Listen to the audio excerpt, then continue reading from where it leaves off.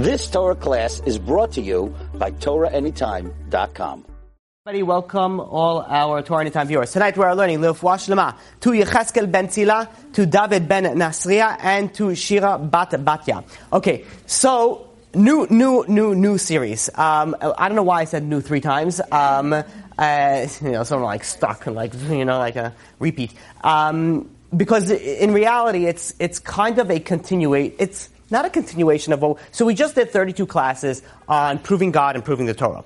Now, what do we do after? That was like, we didn't even begin the foundation of where we're going to in my big plan, like where I hopefully, B'ezrat Hashem, with God's help, be able to go and bring this. We started off with the idea of an understanding that there must be a God and there must be religion, and the correct religion must be the Torah. Again, you have 32 classes to listen to if you want to follow up with it. If I may say so myself, it was kind of good, if I can say. And I would strongly recommend listening to it. In fact, I would go on to say it's probably my most important of all my classes. Out of all my classes that I ever gave, these 32 definitely go in the top 32. The idea is that now that you have the understanding that there must be a God and there must be a Torah, now where do we go from there? So where we're going from here is something that is extremely important. It's known as the Shosha Asar Ikarim. But this is the 13 principles of faith that Maimonides sort of put together as the 13 principles of faith. By the way, just so that we, it's really apropos because tonight is the Rambam, Maimonides Yortzeit. Chaf Tevet, the 20th of Tevet, is Maimonides Yortzeit, and it also happens to be the time that we're starting the 13 principles of faith. So, anybody know where Maimonides is buried? In Israel, Tveria. Very good. Oh, excellent. Very good. Is that rage or is that it? Yeah? It's a combination. Oh, okay, good. Excellent. If you do go to Israel, I very strongly recommended you visit that grave, as amongst many other thousands of graves that are important to visit there. Okay, so He wrote the 13 Principles of Faith? he put it together. I mean, he penned it, yeah, but it's not like he made it up. He brought it in from, and we'll try to bring sources for everything that the reasons where he came into being. The importance, I cannot even begin to specify the importance of the 13 principles of faith. When converts go to convert to Judaism, they have to know these 13 principles of faith. Needless to say, the Jewish people that were born Jewish need to know the certain principles of faith. Now, I'm not going to test anybody because I've tried this before with the 10 Commandments and it didn't go as well as I have anticipated. So, but fairly to say, it is so important to the extent that if somebody does not even believe in one of these 13 principles of faith, he has no share in the world to come. Now, let me repeat that in case that wasn't clear. If you don't even believe in one of these, you have no share in the world to come. You get separated from the Jewish nation. Now, if you believe in these 13 and you do the worst sin, whatever, non-kosher, any of the worst sins, you're going to get punished for that unless you do tshuva. But at the same point in time, you have a share in the world to come. But if you don't believe in these 13 foundations, you're done. There's nothing to talk about. Like, the conversation is over before it began. So, this is important, is not even a beginning of an understatement. It's an understatement to say that it's important. This is the foundation of the foundation, and if you don't believe this, you have to, change your entire outlook and look into it. So, the idea with this is that, even more so, even if you didn't know this, and it was no fault of your own. It wasn't your fault, you didn't know, you weren't raised this way, it doesn't matter. And I'll give you an example. The Ravid goes and asks a question like this. It says, let's say, one of the 13 principles of faith is, spoiler alert, in case you didn't know this, is that God has no body. This should not be a spoiler alert, actually, you should know this. God has no body. Now let's say somebody reads the Torah, and he reads it literally, and it says literally that God has what? God has, a strong hand, with looking through God's eyes. You think of it like God has a body. And so it's this person, he just read the Torah and he's just interpreting it literally. Is it his problem? Is it his fault that now he realized, one of the 13 principles that God has no body, now he thinks of it, God had a body, now he has no share in the world to come? So does that make sense? Says the Rambam, yeah. He has no share in the world to come. Meaning that it doesn't matter the reason of why you don't know it. So let's say somebody doesn't know a teaching of a certain sage. So you have to learn it. Somebody doesn't even know a mitzvah. Okay, they have to learn it. But if you don't know these 13, it doesn't matter the reason. You can't be like, well, God, I'm sorry, I didn't know. Like it doesn't work that way. These 13 you have to know. Importance is understood? Okay, very good. Now, I was thinking we weren't going to obviously this is going to be a smaller series than my last one, which was 32, but it's still going to be a few classes. And I was thinking, it's only fair after that type of introduction, I should give you all the 13, at least like a brief summary of it, because God forbid somebody's maybe not be able to come back next week or the week afterwards. So at least I'll give you a basic understanding on the 13. A paraphrasing, if I may. And I'm sorry for this. I'm going to have I'm not going to tell you. People that just listen to this on audio have no clue what just happened. What can I tell you? Watch it. I don't know. Okay. Now, can we split? Let's try to split into two sections. There is a foolish sin, a silly sin, if you want to be a little bit cleaner, and then there is an insane sin. Now, there's no smart sin. There's no, like I always tell people, if you're doing something bad, if you're doing a sin, do it smart. That doesn't mean that the sin is smart in itself. That means don't play with fire. These 13 are fire. These 13 you don't want to play with. So what are these 13? So let me paraphrase the 13 principles of faith that Maimonides, brought down. And B'ezras Hashem, over the next coming weeks, we'll go into the depths of these and try to understand it with a lot more clarity than we will have with just a brief understanding. Number one is that God is, I'm going to say just in English, God, one of the things that I learned, and when you speak Hebrew is sort of like an allergic reaction that people have to. Yeah, it's like automatic. The second I start saying like the most I can get is like Baruch Hashem, B'ezras Hashem, and like you got like 2 letters of Judaism of Hebrew, we're okay. But like when we go like to 3 and above, it's all of a sudden it's like I could be saying anything and everyone's like this, and all of a sudden I say like 3 Hebrew words and it's like I'm like. What just happened? There's a cloud moving by. So, that being said, I'm going to just use the English, and again, I'm paraphrasing. I'm not using the direct, translation on this. So number one is God is a creator and a guide. This is a very, very important aspect I'm going to speak about B'ezras Hashem today. Now, in part of number one is that He alone has made, makes, and will make all things. Everything that was made was from God. That's number one. Number two, God is one and alone. He was, is, and will be. Some of these things you might not comprehend to the extent of it. Just bear with me. We're just doing a brief, understanding of it. Number 3 is that God doesn't have any goof, doesn't have any material existence. He has nothing. There's no such thing as God with an eye, an arm, a strong arm. That's something that we use to understand it. We'll explain it when we get to that. But God has no material existence. Number 4, God is the first and the last. Number 5, the only one that it is possible to pray to is God and no one else. Number 6, God communicates through prophecy. Number 7, the father of the prophets, the greatest prophet that ever lived and ever will live will be Moshe Rabbeinu. Moses. Moses was the greatest prophet that ever was and ever will be. Number 8, the whole Torah that we have now is the Torah, the complete Torah that was given to Moshe Rabbeinu. Number 9, the Torah will never, ever, ever, ever, ever be changed. I think that was clear. Number 10, God knows your deeds and your thoughts. Yeah, God knows your thoughts. God knows if you're a psycho or not. Okay, God knows your thoughts. Number 11, this is the idea of reward and punishment. People, I'm hesitant to say this, but I'm going to say it anyway. People are, more speakers tend to refrain from this. The number 11 is if God rewards people that listen to Him, and He punishes people that don't listen to Him. Again, God rewards people that listen to Him, and He punishes people that don't listen to Him. People, now in our liberal day and age, people, like, oh, punishment, let's not speak about the bad, let's only speak about the good.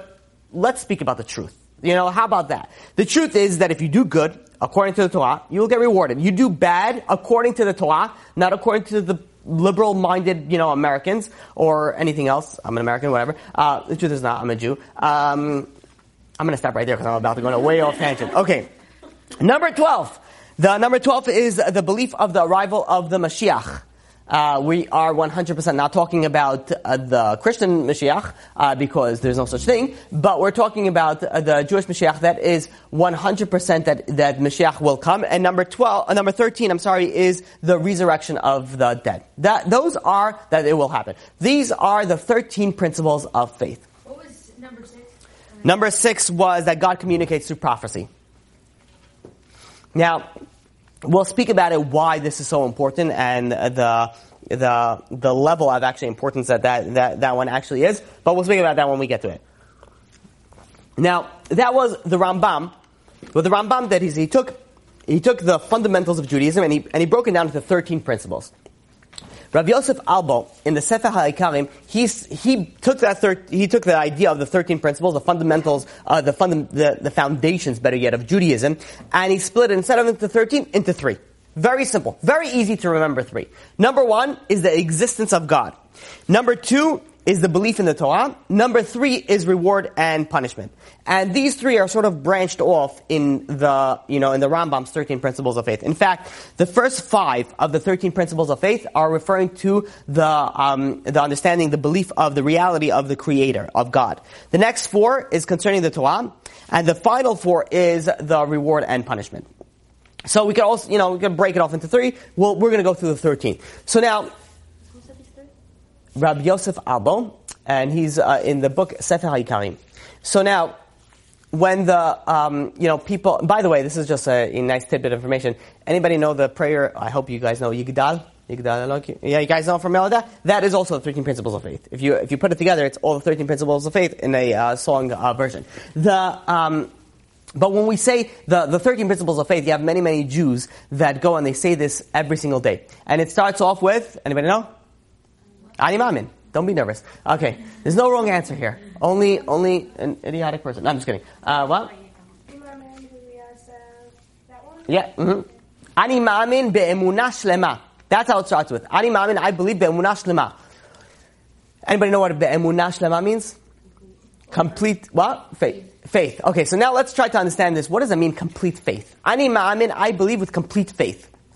If you realize, faith and I believe with complete, it sort of doesn't make 100% sense. And in fact, it shouldn't, because be'emunah shlema, when you're dealing with emunah and you're saying faith, not the best translation. And it happens when you're dealing with a Hebrew language, Lashon HaKodesh, and you're trying to translate it to an English language, not always do you get a correct translation. This is why also you have people that they use when they're learning Torah, and they're learning only an English translation on it, you're not getting the true depth of it. You're getting an understanding, and depending on which version of the translation. If you're using King James Bible, then forget about it. You're not even learning the Torah. If you're using the Art Scroll version, so then you're getting the understanding of the Torah, but you're not understanding there's things that I get lost in translation. Anybody here? I know for sure a few here speak different languages, right? Have you ever had a joke that you say in your language, and then you translate it, and then you look like the biggest fool? You're like in Russian, a man works into a bar and he orders a vodka. And that's funny in Russian. And you translate and everyone's laughing. And there's one Russian fan's like, what did you just say? It's this is a hilarious joke. You gotta listen to this. A man walks into a bar, and as you're saying it, you're like, this is not funny. This is you gotta understand it in the mother language. You can't understand it in that thing. The same thing in the Torah. Lahavdil elef avdalos. To the extent that you're losing so much in the translation.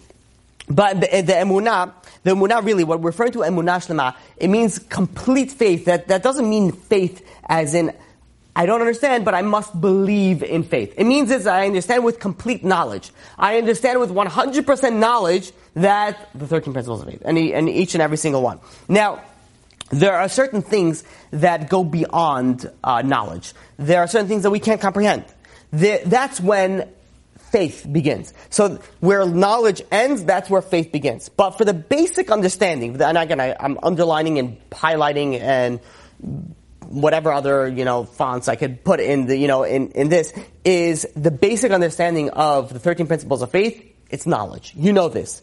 Once you go deep into it, which we'll soon see, that's when faith comes into play. Now, Emunah, the word emunah, it's actually brought down in the Torah. In Exodus chapter 17 verse 12, it speaks about Moshe Rabbeinu. Moshe Rabbeinu was, you guys know the story where his hands were up, and his hands were tired when they were in the war, right? And Moshe Rabbeinu, his hands was up, the Jewish people were winning. When his hands were down, the Jewish people were not winning. Again, you want to look at the full story? Go look at the source. But what happened was that Aaron and Hur, what they went in is they put a stone under him. He sat on the stone, and Aaron and Hur each held up one of his hands. Now the pasuk, how does the pasuk end? The pasuk ends, "Vayihi yadav emunah ad bo hashemesh," and his hands were emunah until the sun came up, until sunset. What does that mean? And his hands were emunah. His hands were with faith. Until, what is that? That doesn't make sense when you translate emunah and faith. His hands were with faith until the sun set. What it means is, the idea of faith, which is a more correct understanding, is being faithful, meaning that even though something is hard, something is difficult, something you don't understand, you stick through it, even though it looks unlikely or it looks very difficult to complete, that's sticking through it. That's the emunah. Which means is that Moshe Rabbeinu, his hand was stayed up, even though it looked difficult, it looked hard, it looked that he wasn't able to do it, his hand stayed up until sunset. Now, this is the idea. You have knowledge. Once you have the knowledge, it takes you up to a certain point. After that, our brains can't comprehend everything. That's where knowledge takes the back seat and faith takes the driver's seat. This is where faith kicks in. And to understand this is like, think of the idea that we used before, that God has no body. Now, especially in the Christian sense or in any comic book sense, you see God. For some reason, when I think of a secular version of God, there's one picture that comes into mind that I remember from, in the ancient years when I used to read, they used to be, I don't know if they still have it, in newspapers, I haven't read a newspaper, but in I don't know how many years, but there was a certain newspaper that used to have comics. Do they still have it? Anybody read? I don't think, do they print newspapers? They still have it? There's still newspapers. They still print it? I mean, I know Jewish press, because you gotta read on Shabbat, but newspapers do. New York Times, Wall Street Journal, they still print? Okay, for the old people, right? Eventually it's going to go away. Printing press is going to eventually go away. So, they used to have a comic section. And in the comic section, so some people read the news. I would just jump into and I always, for some reason, I always used to find it, and even since I was younger, I used to find it very comical. There was what is it called? The astrology section, or the fake section, the imagination section. I don't know what they called it. Astrology section. And you had there it was always a woman. Horoscope. It was always a woman. A professional. Card reader, mind reader, whatever. I don't know. Something from the other world. And I was always enjoy it because everything would be if you are a Cancer, you're going to meet someone special today. If you are a Leo, then you're going to meet someone special today. If you are a, I don't know, whatever it is, you're going to meet someone. It's all such vague stuff. And I used to find, that and the comics would make me laugh.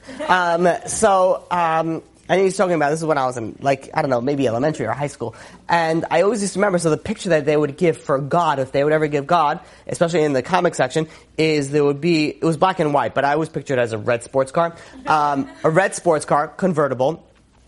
There's one hand. God sometimes has sunglasses, sometimes not. He's got long, wavy white hair, bald in the front, and a long beard that's splitting and flying in the wind. There may be some tunes playing, I don't know what it, and that would be God, this would be the secular version of God. Now, if I were to tell you, God has no body, and you would picture God, what would you picture God?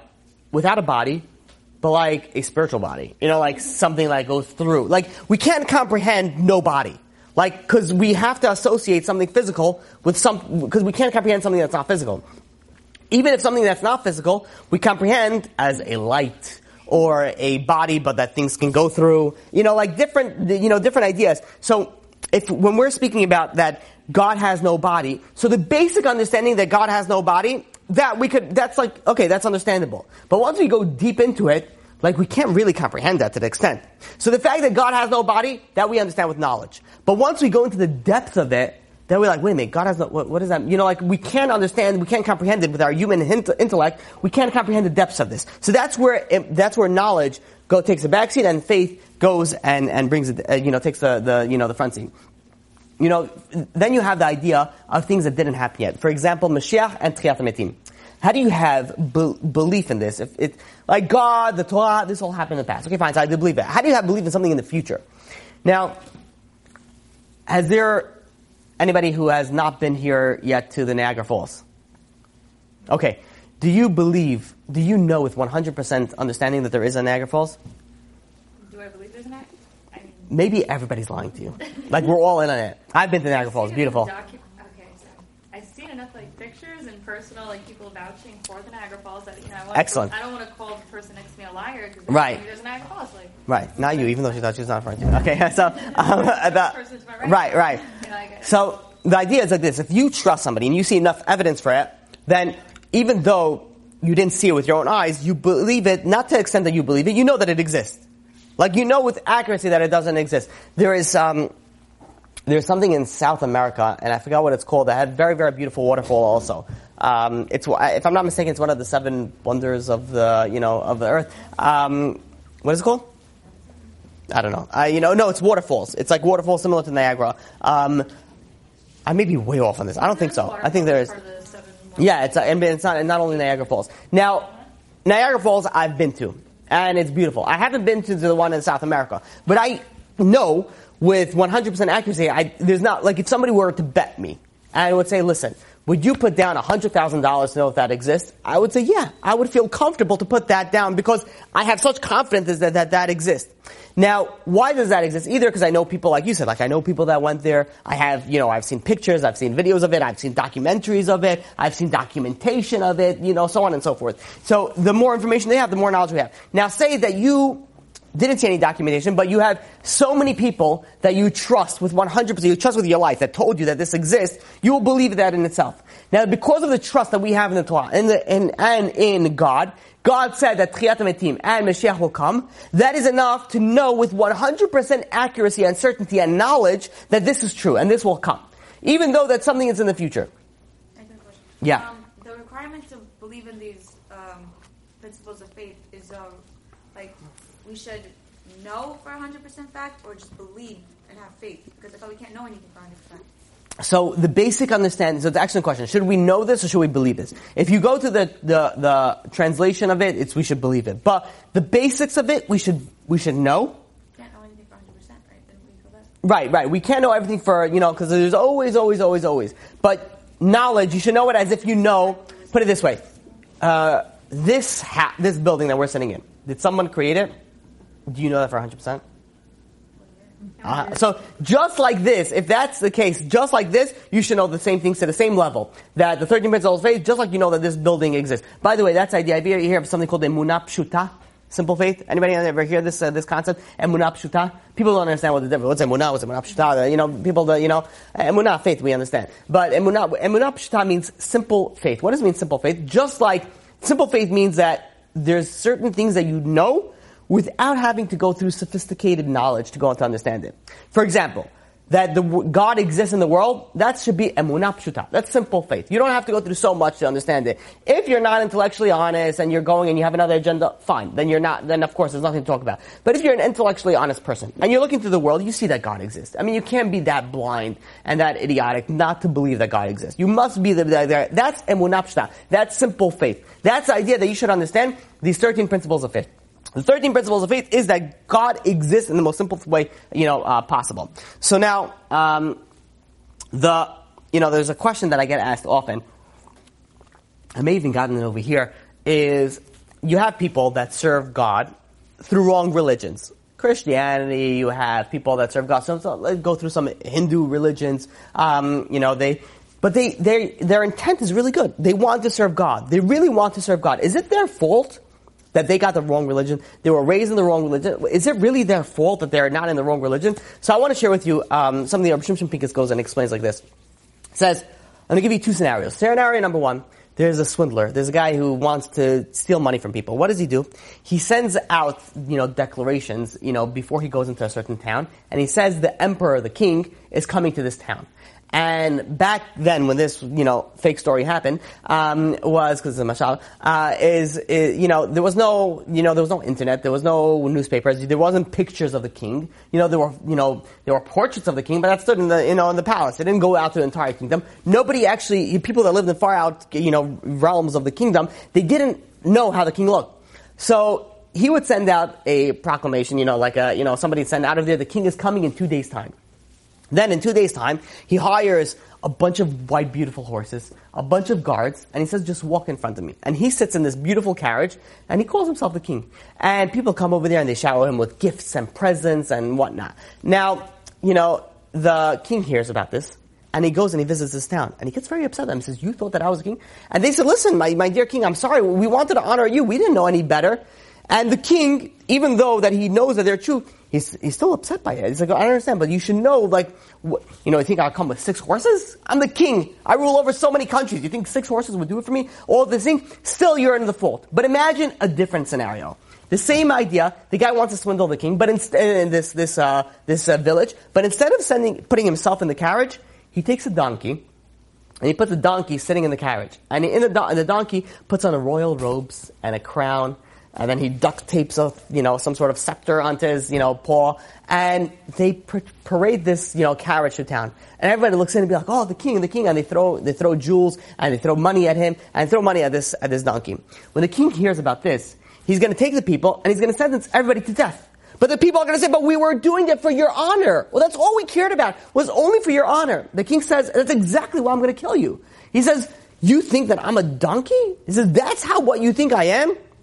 It says, that is the biggest, you think that's honoring me? That's a disgrace to me. The same idea as when people go and they follow a false religion. They follow a religion that has many arms, an elephant face. This is God. They're like, this is God.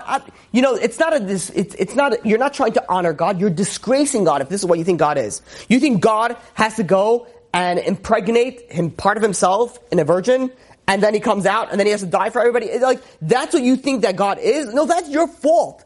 That's your fault for disgracing God. The number one step in understanding a relationship with God is understanding who you're dealing with over here. If you think that God has to bring himself down to a human being, part of himself, a son of himself, depending where you're going to in Christianity, right? There's 200 different, thousands different, variants of this thing. And you're going over here and be like, but we only meant to do good. You have to use your intellect.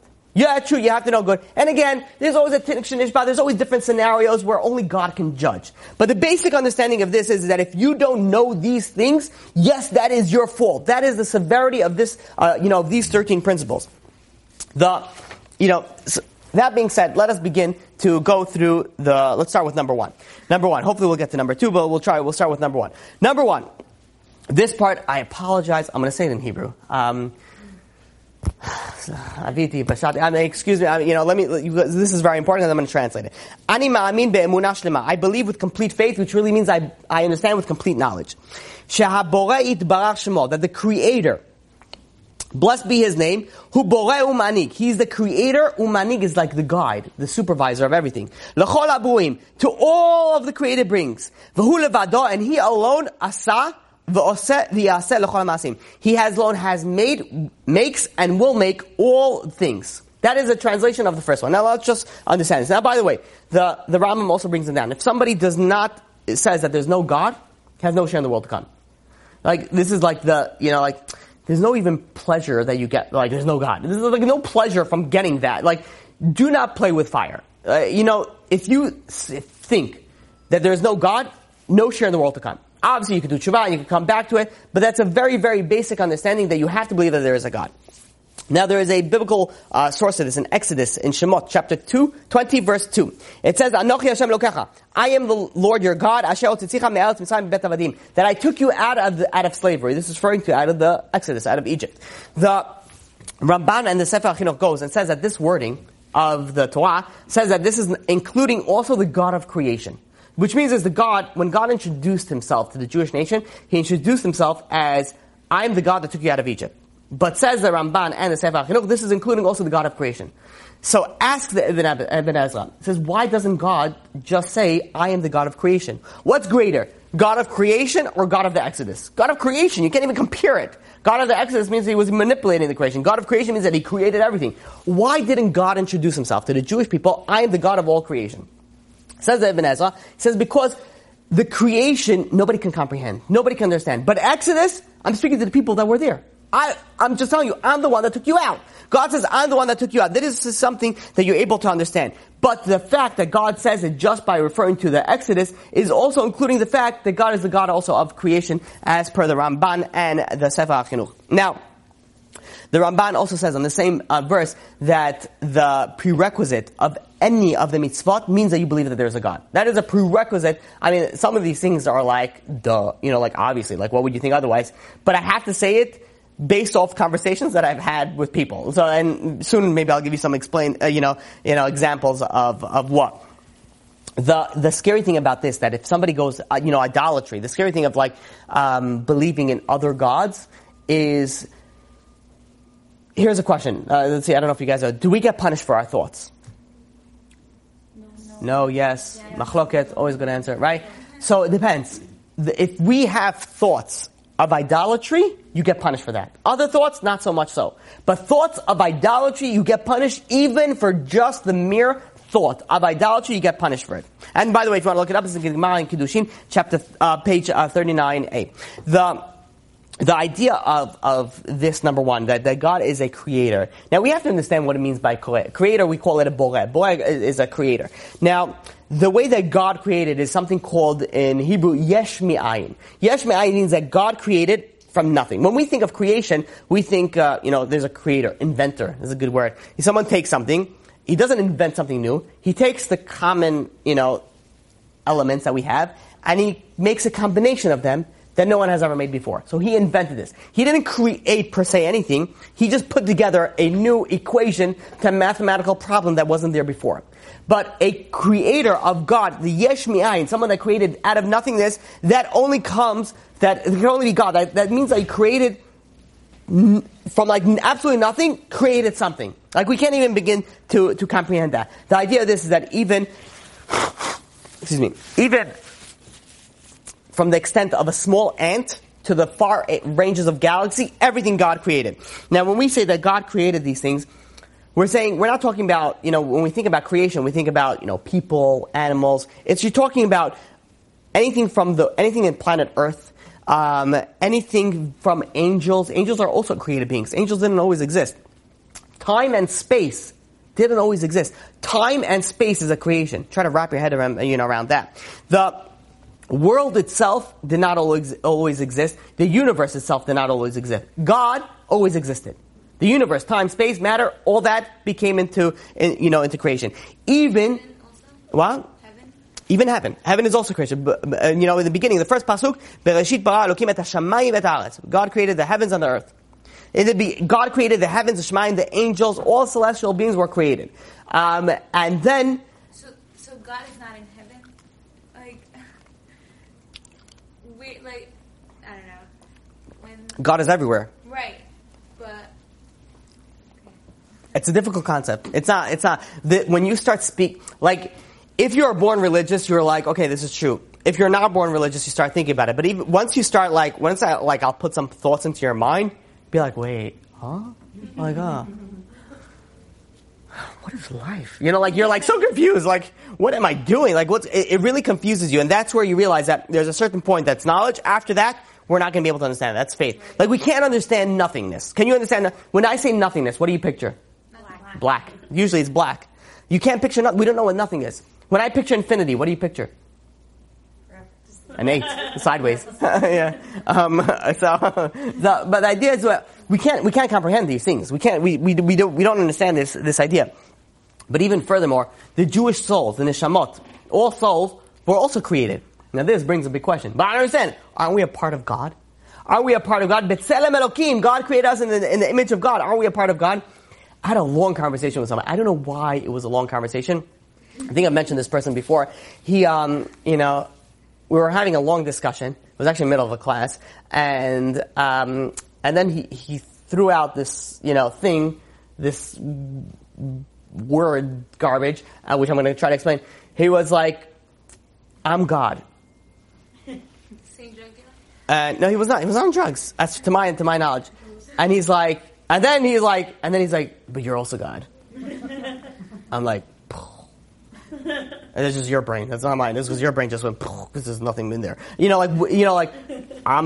he went, and it was a long conversation. He's like, no, I'm God. You're God. We're all God. I'm like, no, we're not. We're not God. Like, yeah, we're created in the image of, and he tried to go, and he very, very much misunderstood this concept.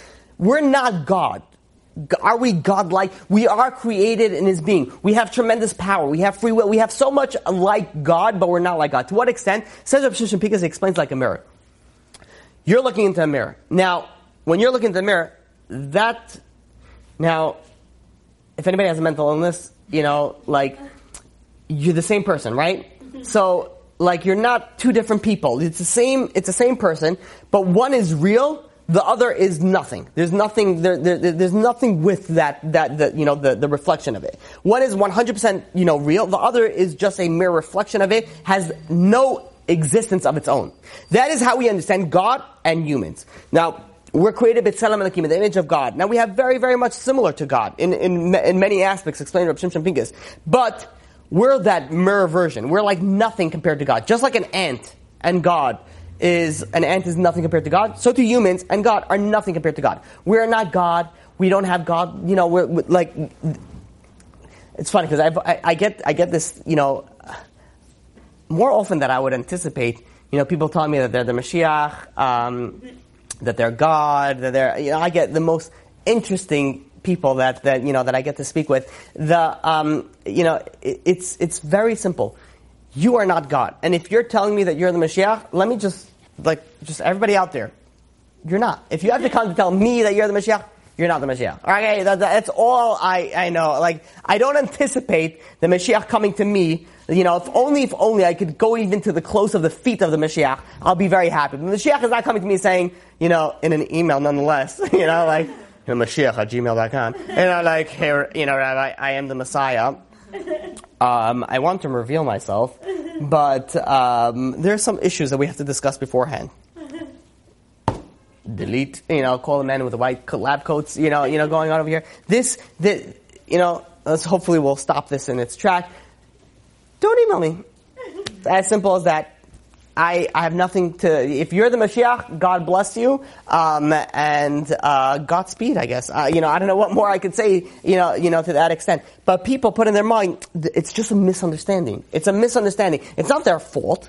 It's not their fault that it's a misunderstanding. They go, and what happens is if you're reading the Torah, you don't understand. Every time I give a class about a certain subject, I get questions about the subject for years that go on. To this day, I gave a class maybe 2 years ago about dreams. To this day, I get almost weekly dream interpretation questions. And again, I don't mind it. If I can help anybody to make anybody, by all means, whatever they can do. I gave a class on reincarnation. I get questions, I think I'm in reincarnation of this person. By all means, that's nothing against. If I can help anybody, I'm more than happy to help that person. But people sometimes get a misunderstanding of a certain subject, and they take this subject, and because of this misunderstanding, they go through such a big, windfall, that they go into such a wrong turn that they're completely misunderstanding the entire concept, of this. The idea that we're created in God's image means that we're created in God's image, but just know that you're not God. We are not God. There's God and there's us. God is infinite. We're a created being. The idea of it, when you begin to try to think about space, you realize that before the world was created, there was no such thing as space. There's no such thing as up, down, right, left. Can we understand that? We don't understand what that means, no space. Can you understand what something means as no time? We don't understand what it means, no time. But what does that mean? You're frozen? No, you can move, but there's no time. We can't comprehend it. There are certain things that we cannot grasp. This is something that goes, that goes into the realm of, this is faith. Even imagination. Imagination, some people have a fantastic imagination. I remember one time, I was in high school, and in my building, in high school, there was a next door building that was a synagogue, and sometimes people would sit there and learn. It was a quiet, small synagogue. And I don't remember why, but one time I just randomly strolled in there, and then it was a big synagogue. The entire synagogue was empty. I had a friend of mine that was just sitting in there in the middle. It was benches. It was like a benches synagogue. They didn't have any tables. It was just a bunch of benches. And I had a friend of mine that was sitting in pretty much smack in the middle with his hands like this, around it, and just staring straight. And I walk in, and he doesn't turn around. He's like staring straight. And this was, by the way, before there was like Bluetooth, and you could speak to yourself, and it doesn't consider, wacky. And I walk in, and I see him just standing there, and I just wait. And he didn't move. So I walked up, and I walked up closer, and he's still like completely focused, on it until, the point that it was like, how sometimes it's like you feel like you're there for like 15 minutes, but it's really there for like 4 seconds. I don't know how long it was, but it felt like 15 minutes. And I was just like staring at him like, when is he going to turn around? Like, now it became from like a curiosity to like, all right, you're a teenager. Let's see how long this lasts for. This sounds like fun, So like, and he was there. He was just like staring straight to the point that I came closer and I sat down right behind him. Still nothing. I made noise, nothing. This guy was like zoned out until finally I leaned forward and I'm like looking at him and he's looking straight. And I'm like, what you doing? And he like jumped. Like he's like what? And he's he was a very, very close friend of mine. I haven't met somebody that had a greater imagination than him. And, he was very into movies, very into the fantasy world.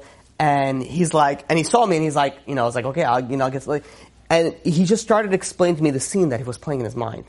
Now, he had these demonic zombie creatures that were coming out of the Aron HaKodesh. And they were like, and he was explaining to me, and they were like coming at me, and they're going over each of the thing, and their bones are popping. To such detail, it was a story. I was like, what happened next? It was so amazing. And I've never met somebody with such an imagination.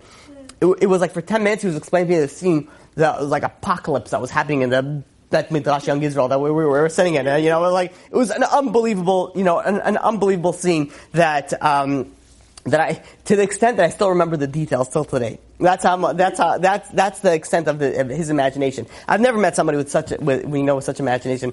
I don't know if he'll ever listen to this class, but if he does listen, he'll know who I'm referring to. I remember one time, and if he does see this, I love you, brother. You're great. This is just too entertaining to pass up. He was very into, movies, into that fake world. And I've never seen anybody ever do this in my life. And I saw him once. Instead of learning one time, he was in the Ezrat Nashim section in the Bet Midrash. He was in the women's section of the Bet Midrash, which is usually quieter. And he had these papers out there, and he was writing very intensively. And there was tons of papers. I go to him, what are you doing? And I'm looking at there. It's a list of all the movies that he has ever watched in his life. I'm like, what are you doing? And he's like, and what he was doing was he was calculating all the movies that he ever seen in his life and how many hours he has wasted.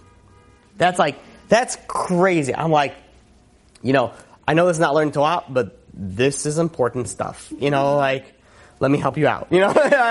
So this is good. This is important stuff. His mind was in a different thing. But even if you take somebody with the most fantastic imagination, there's a limit to how much imagination you can have. There's a limit. Picture, we're in this room. Can you picture 5 million people in this room? You can't.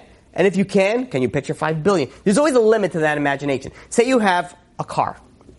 What's the most popular? Honda Accord, right? The most popular car. Say you take 10 Honda Accords, and you each put them, without compressing them, into each other. Is that possible? You can't. We can't, even our imagination, we can comprehend things that are beyond our grasp. Now, even our imagination is finite. Even things that we think that are infinite is finite. God is the only thing that is infinite. Nothing compared, even to our imagination, we can't even begin to understand the concept of God. The idea, is anybody here familiar with the idea of pantheism? Pantheism is the idea that the God is with the universe. Now, I think it's similar to the concept. I don't know if this is the exact same concept. You have people that say, the universe sent me this, the universe is guiding me, or something like that. I am part of the universe. Always things that I have about, when someone says that, I have 10 questions lined up. I'm like a reporter. I'm like, okay, excuse me, you just said that the universe, I have some questions for you. And I have 10 questions. What do you mean? It doesn't make any sense to me. But when someone goes and thinks that God is part of the universe, that is not what Judaism thinks that. God is not part of the universe, which means if the universe doesn't exist, God exists. If we don't exist, God still exists. God is not part of the, God, is everywhere, is in the universe, but God is not part of the universe in the sense that that's Him. That's who He is. Okay, so that's idea part A of one. Of thing. Now, that we said God is a creator. God is a creator created from nothing. Now, and I thought I would get to two. Okay, so God, the idea also further is, it says, God, in the first one it says, Boreh u'manig.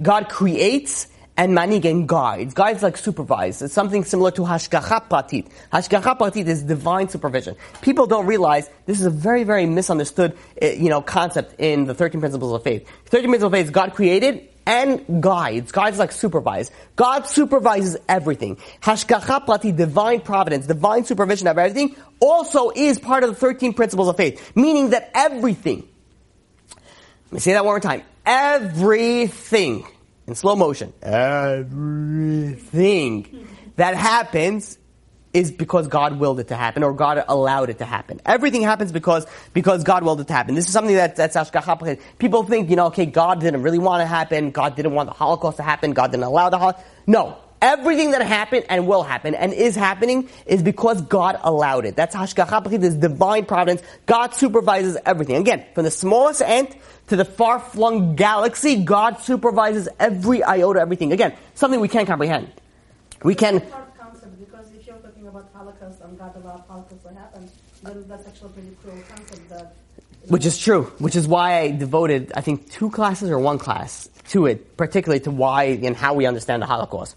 Again, we have to realize we don't understand God. We don't understand God in its concept. Now, I spoke to somebody fairly recently, an atheist or an acclaimed atheist or someone who thinks he's an atheist, that had a very, very strong problem against God. Like anger issues, like against, against God. Now, when we think of God, we understand Him to our knowledge. We don't understand God to the extent that we can't understand nothing and we can't understand infinity. We don't understand God, we don't understand the problem, but we don't understand the equation even. Forget about the problem.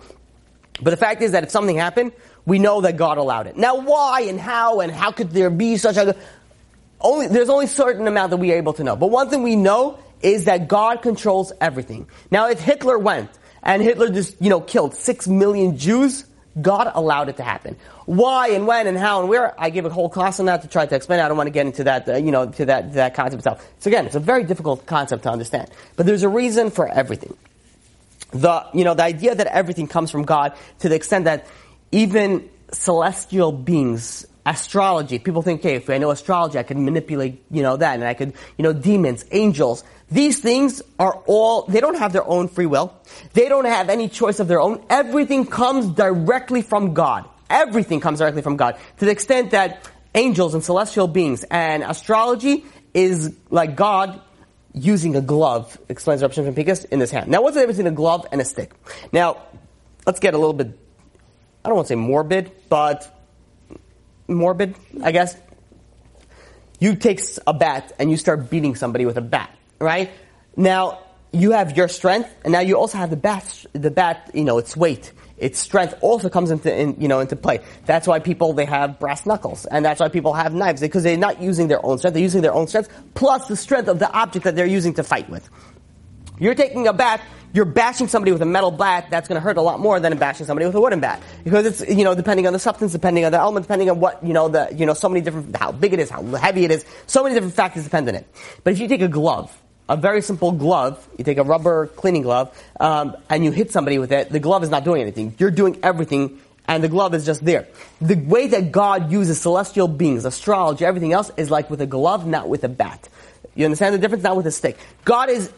Everything is under God's control. Nothing is under the angels' control. Nothing is under the demons' control. Nothing is under the stars' control. Everything is directly under God's control. But God uses nature. God uses astrology as a glove to work nature and to work the earth. The idea of this is that when we're going and we're thinking about God, have you ever heard this idea? This is an idea also that a lot of people mistaken it, that God creates you every second. Have you ever heard of that? Has anybody ever heard that? God creates you every second. Like everything that you do, like every second, you're just like instantly created. Like if God will stop creation wasn't just the first 6 days of creation. Every second, God is recreating everything. Now let me try to explain that. Napoleon he wanted to have statues everywhere of him before he died. Now why? He, in his own understanding, he didn't think that his soul would see it. Like, why did he need to have statues? Stalin had to have his portraits everywhere. Why? After he dies, people go and they chase fame, they chase money, they chase power. For what purpose? They want to be part of history. Yeah, exactly. But the question is why? Why? What's going to make a difference after you're 6 feet under? Especially if you're an atheist. Like, what's going to make, you leave a legacy? Who cares? You're a tree. Well, it depends on the atheism that you practice. But I'm saying now you're nothing, whatever it is, so depressing. I feel so bad for the atheists. What happens if you die? Nothing. I'm sorry for your loss. Your loss is now. Forget about, what happens in the, in the future. The idea with this is that God creates us every second, meaning that we don't have any existence at all. We are only here because God wills us. To the extent, you want to hear a scary concept that would sort of blow your mind a little bit? If we're created every second, our memories are created every second as well. Imagine, because you don't know this. Imagine you are created right now. Right now with all your memory. You didn't come to class. You are created here with the memory of you coming to class and me saying the past thing. Right? Imagine that for a second. You don't know if you're in my imagination. Yeah. You could be dreaming. Depending on the people, I had conversations with this. It is so amazing with the conversations I have with people on this subject. It is so entertaining because, you get this on all wavelengths. Maybe I'm dreaming. I'm like, don't jump off a roof, you can't fly. Whatever you do, let's start with that. Let's go, with that. Yeah, well, that's true also. I used to scare my sister, how do you know I'm really me? Maybe I'm somebody else. And yeah, and it's a concept which is... at night and dark when I used to say that. Never a good concept. It reminds me, when I was in sleepaway camp, I was 16 years old, and I heard about this story. And I don't know if the story is true or the story is not, but the story stuck to me. It's sick to my stomach from what happened, and how careful you have to be with this type of situation. What happened was, this is the way the story went, is that they took a camper who was a very, very deep sleeper. You have these stories, they take a camper, a very deep sleeper, and they put him on the lake and they just push him and he wake, and then they 50 minutes out they use a blowhorn and he jumps up and he falls into the water and everyone laughs and has a great time and he goes to therapy for the rest of his life. Right? So whatever it is, so this particular story was something that I'd never heard before, and I hope that it's not true. I don't know if anybody online or anybody here ever heard this story, but if it is true, please do let me know, because I'm very curious on this.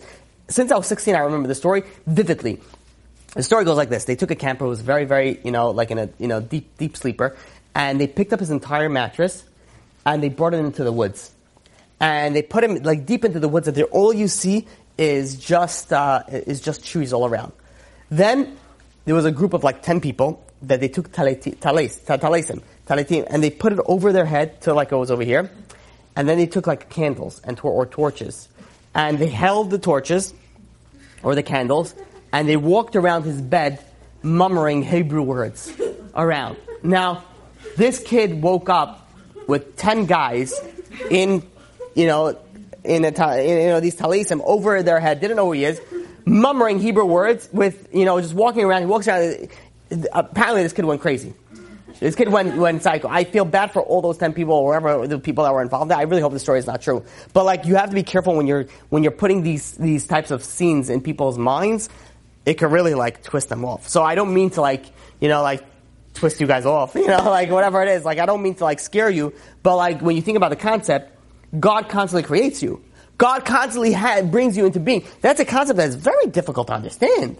What does that mean? That if again, we're responsible for all our actions. We have to do tshuva. Don't think that, okay, God created me now, so everything else is just a memory. No. You're responsible for all your actions. But to the extent that it's really mind-boggling that how much we think we understand, we know nothing. We know zero. We know almost nothing, about it. And this also brings up, the idea that the reason why people go and they chase after fame, they chase after power, things of Napoleon and Stalin, the reason why they chase after this, they realize that we're not really, we're here momentarily and then we're gone. We want to be somebody used a terminology here before, and I forgot what it was, but you want to go through history. You want to be remembered as something. Because we realize we're nothing. We're nothing in existence. We want to be something, we have to go and create, we have to go and connect to God. That's the only way to go and be something. The reality of it is our connection to God. Now people go And they use a fake reality. They're trying to chase something. They realize there's something missing in their lives. So they're going and they're chasing these fake, powers. But really what they really need to look for is a connection with the divine, a connection with God. The closer that we are to God, the more reality we achieve. This is what we say in Jeremiah chapter 10 verse 10. Hashem Elokim Emet. Only God is true. Everything else is nothing. The same idea that we say in Devarim, in Deuteronomy chapter 4 verse 35. En od milvado. There is nothing other than God. By the way, this is a great, you call it a skula, whatever it is. You're in a difficult situation, whatever it is, constantly in your mind, if you don't want to look crazy, you don't have to say it, but in your mind, you constantly repeat these three words. Ein od milvado. There is nothing other than God. When you realize that there's nothing other than God, then God can manipulate the situation because it's no longer a miracle. You realize that there's nothing other than God. When you realize that there's nothing other than God, miracle and nature are the same. God is able, you don't need the merit that you need for a miracle than if you realize the same thing. Same thing, Rabbi Chanina ben Dosa, we spoke about this, previously. That says just like vinegar will light, so too oil will light. Somebody who doesn't know what I just said, forget about it. Just move on. The idea with this is that if we say that everything is God, then why am I responsible for everything? Why am I responsible for anything? If everything is from God, then why am I responsible for anything? Now, and this, this is something we spoke about free will, which I believe we gave 2 classes on it. But just to briefly understand it, that everything that happens, you have free will, but God allows it to happen. Now, if you wanted to understand in more depth of this, please go look at those classes in the Divinity series. I spoke, 2 classes on free will that speaks about in depth on this subject. But everything that happens, God has to allow it to happen. Now, just, like a little bit of an understanding, not everything, you have free will. Not everything God originally decreed it to happen. You have the free will to change certain things. But ultimately, God allows everything to happen. If that didn't make sense, review those classes. If it does, awesome.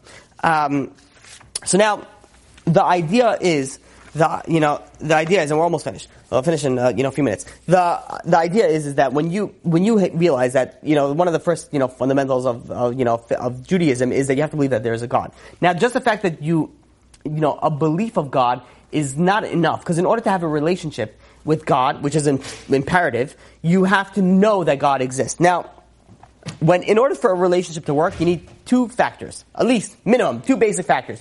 Number 1, there has to be 2 parties. I know people have relationship with themselves. Sometimes it's healthy, sometimes it's not. That's your deal. I'm not getting into that. But in order to have a relationship, you have to have 2 parties. Picture this. Imagine you have a matchmaker that comes up to you and says, I have the perfect guy for you. He is, 6'6", and he has, he's a multi-billionaire, and he's a big tzaddik, he's a gadol hador, and he does everything is amazing, he's fantastic, everything is perfect. And you're like, I love him. I want to, you're like, all right, let's just do it. Forget about anything else. That's not a relationship. A relationship is you have to meet the person and you have to connect to that person on a level that you're able to connect to. You have to have 2 parties. One party, hypothetical party, is not enough. It has to be a real party. You have to know that God exists in order to have a relationship. That's number 1.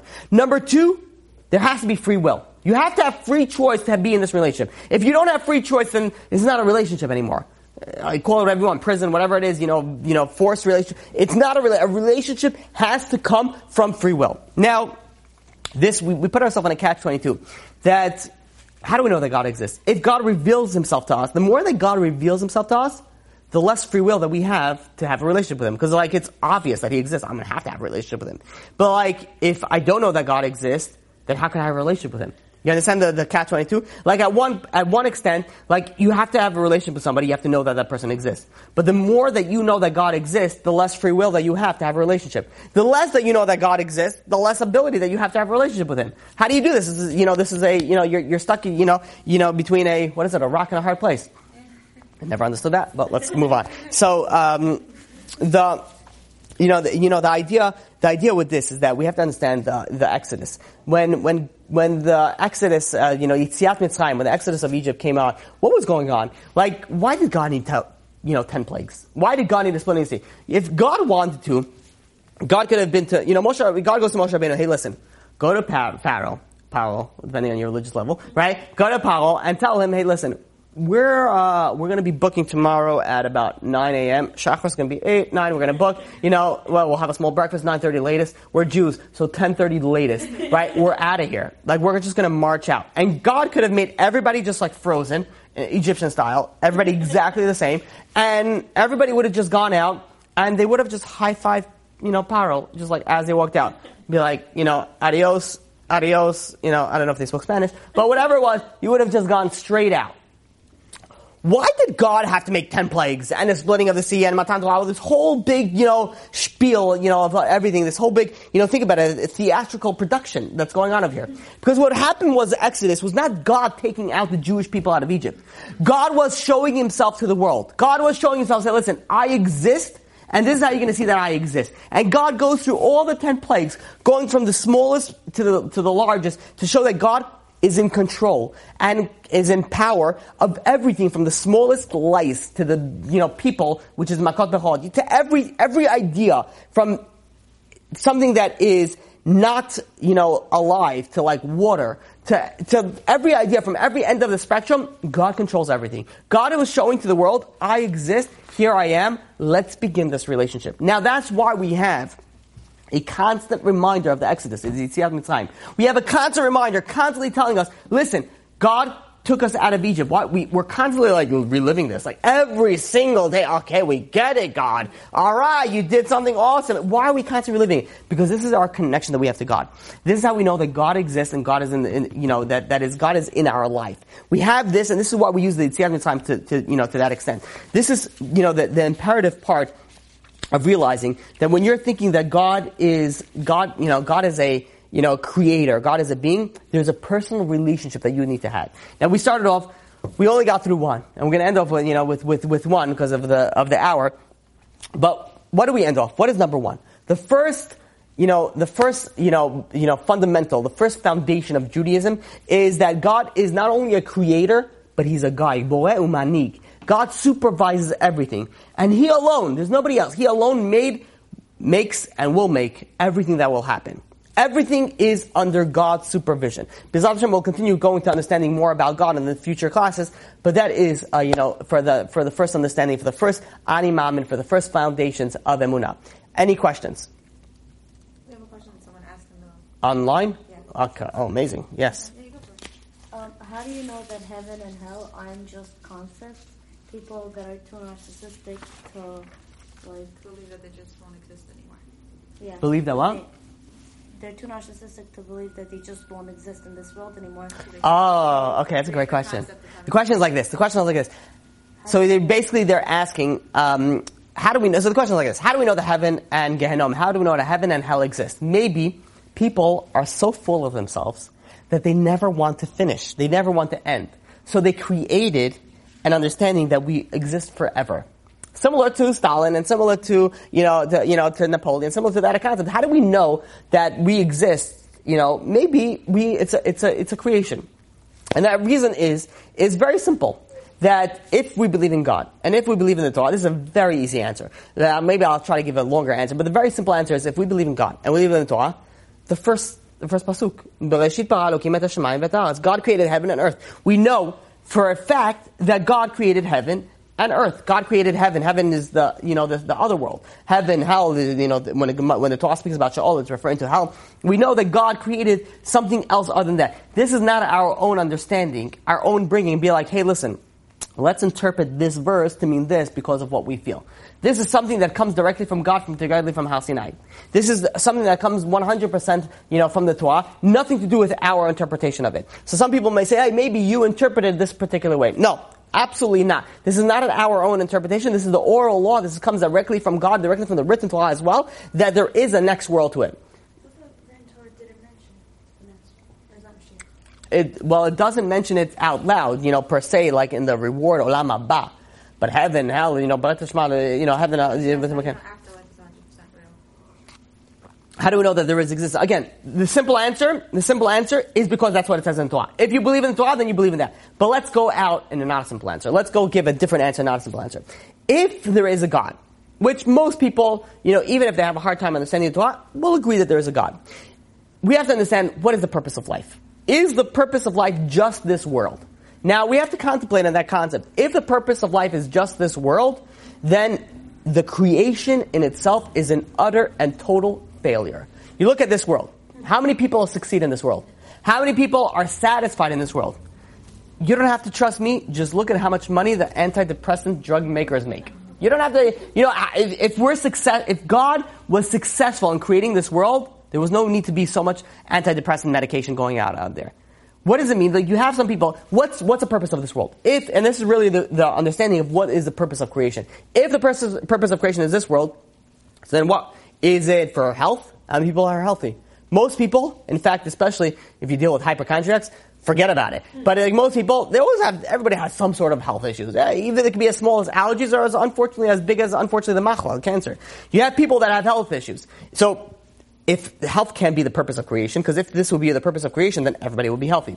Maybe it's happiness. We just described happiness is not the purpose of creation. In 2015, if I'm not mistaken, there was over 250 million prescriptions of antidepressants in America. And there was about a little bit under 400 million, human beings living in America.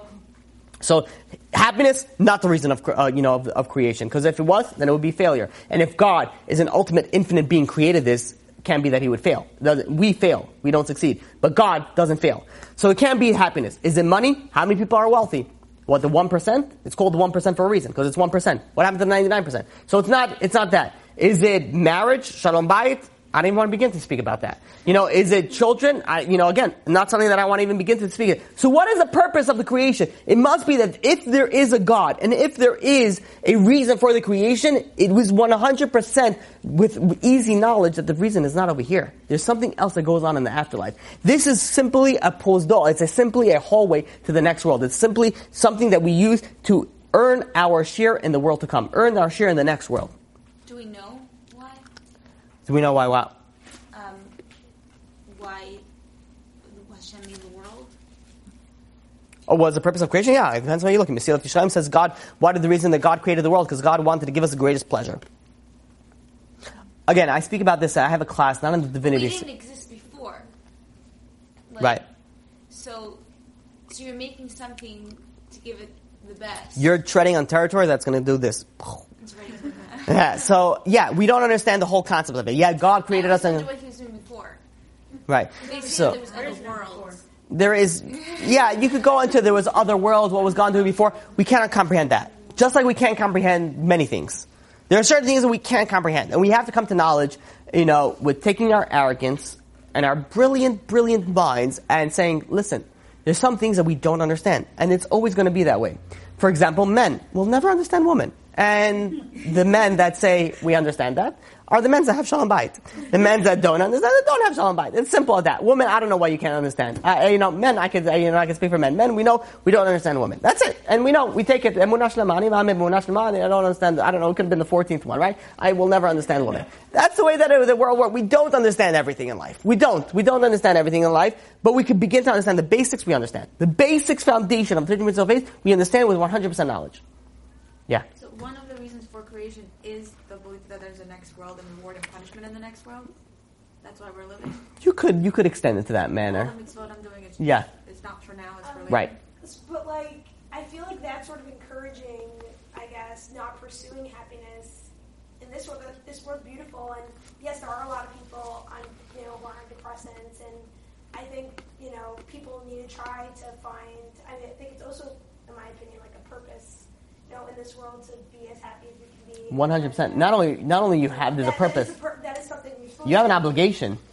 You have an obligation to be happy. Like it's not like when people are like, okay, it's my life. I'm depressed. What do you care? Like no. First of all, it's not only depending on you because if you're depressed, you're making other people depressed. You ever had that person that comes in and everybody's like, oh, come on. You forget about that. Even you want to be happy for yourself. That's true.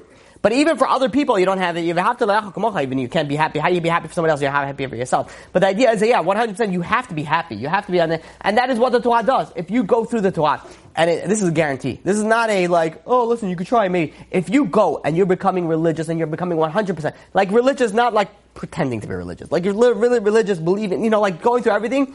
Your life is going to be 100% guarantee happier than you are without it. 100%. There's no doubt. I've spoken to people, I've asked this numerous times, and I'm telling you with 100% accuracy that everybody that I've asked with, that have become, and I deal a lot with the Kiruv world. I deal with people that weren't religious and became religious. I ask this to everybody. Are you happier now or are you happier beforehand? I have never, ever gotten the answer that I was happier beforehand. Even converts. I even deal with converts. They say you can't even begin to, even the most Hasidic, Christians that ever existed. The people that go and they push other people, they've never been happier when they go into Judaism, the true Judaism. You can't, the true happiness is here. The true success is right here. But there are some Christians, who really believe are happy. I feel like if you believe... Drug addicts also believe they're happy. I mean, what can I tell you? No, I feel like if you believe in God or something that is True. under your control, then you're happy. So the Christians, if they believe very true, their God is in control and they're 100%. Then 100% true. Yeah, if you believe in any religion, any God, you're already happier than an atheist. That's 100%. Well, they say it's better that if a guy believes in their God than if they don't believe in anything. It's worse not believing in anything, right? It's better, yeah. It's better to believe in a God than no God. Yeah. Victor Miller, I believe, also says that same thing. Yeah. Well, isn't the birth of all religions also in Torah? Like you have basically, so Islam comes from Christianity, right? And monotheistic. Yeah, but you have, idolatry, religion became before the Torah as well. Right. Not only beginning of the Torah. The monotheistic, the big monotheistic religions like Islam and Christianity all branched off from the Torah. Mm-hmm. Yeah. When you say earn the portion in the world to come, what exactly does that mean? Like, is it limited? Like, is it possible that there's no portion at all? Some people lose their portion, and those are the people... Those people, let's say, for example, that don't believe in these 13 principles of faith or go against these 13 principles of faith, even if they did good, they don't have a share in the world to come. But what does that mean, no share in the world? Very good question, and a very long question to answer. What does that mean if somebody, let's say, did a lot of good? What does that mean that he has no share or she has no share in the world to come? So, when it comes to... Just by not believing in the faith. Yeah. But keeping everything else, but you're not believing in this, you have no share in the world to come. Keep all the 600 whatever mitzvot. But you have no share in the world to come. But you did a lot of good things. You'll get rewarded for the good things. How? I don't know. I'm not God. Ask God. After 120. I guess, my question is there a belief that you don't go anywhere, like heaven or is that what it means? No share in the world to come? If you don't believe in the afterlife, you mean? No, if you have no share in the world to come, what happens? Or what happens to you as a person? So so the idea is that we understand karet and no share in the world to come. So I gave class very long time ago, maybe 3 years ago or something, about karet. People that have they lose a share of the world to come. What happens to these souls is a very, very good question. What happens to them? Do they cease to exist? What happens if somebody who's going to be in Gehenom for an infinite amount of time? What has happened? There's a lot of things that speak about it. What happens to that soul? What happens to that person? Not for now, because I can't explain it in a one standing. But I don't even know if I spoke about this concept in itself. But there is a concept of what happens if somebody ceases to exist anymore, like they don't exist or they have suffering. It's a deep, deep Kabbalistic concept. It's not a simple concept. What happens if somebody loses share to the world to come? What happens to that soul? It's a very, very deep concept. Also, when you're dealing with reincarnations, and there's a lot of different factors that come into it. Ultimately, we lead to a point that only God knows. That's where we lead to the point. But there's a lot of understanding we can have on this. Any other questions? No other questions? Okay, awesome. Chazak u'baruch. You've just experienced another Torah class brought to you by TorahAnytime.com.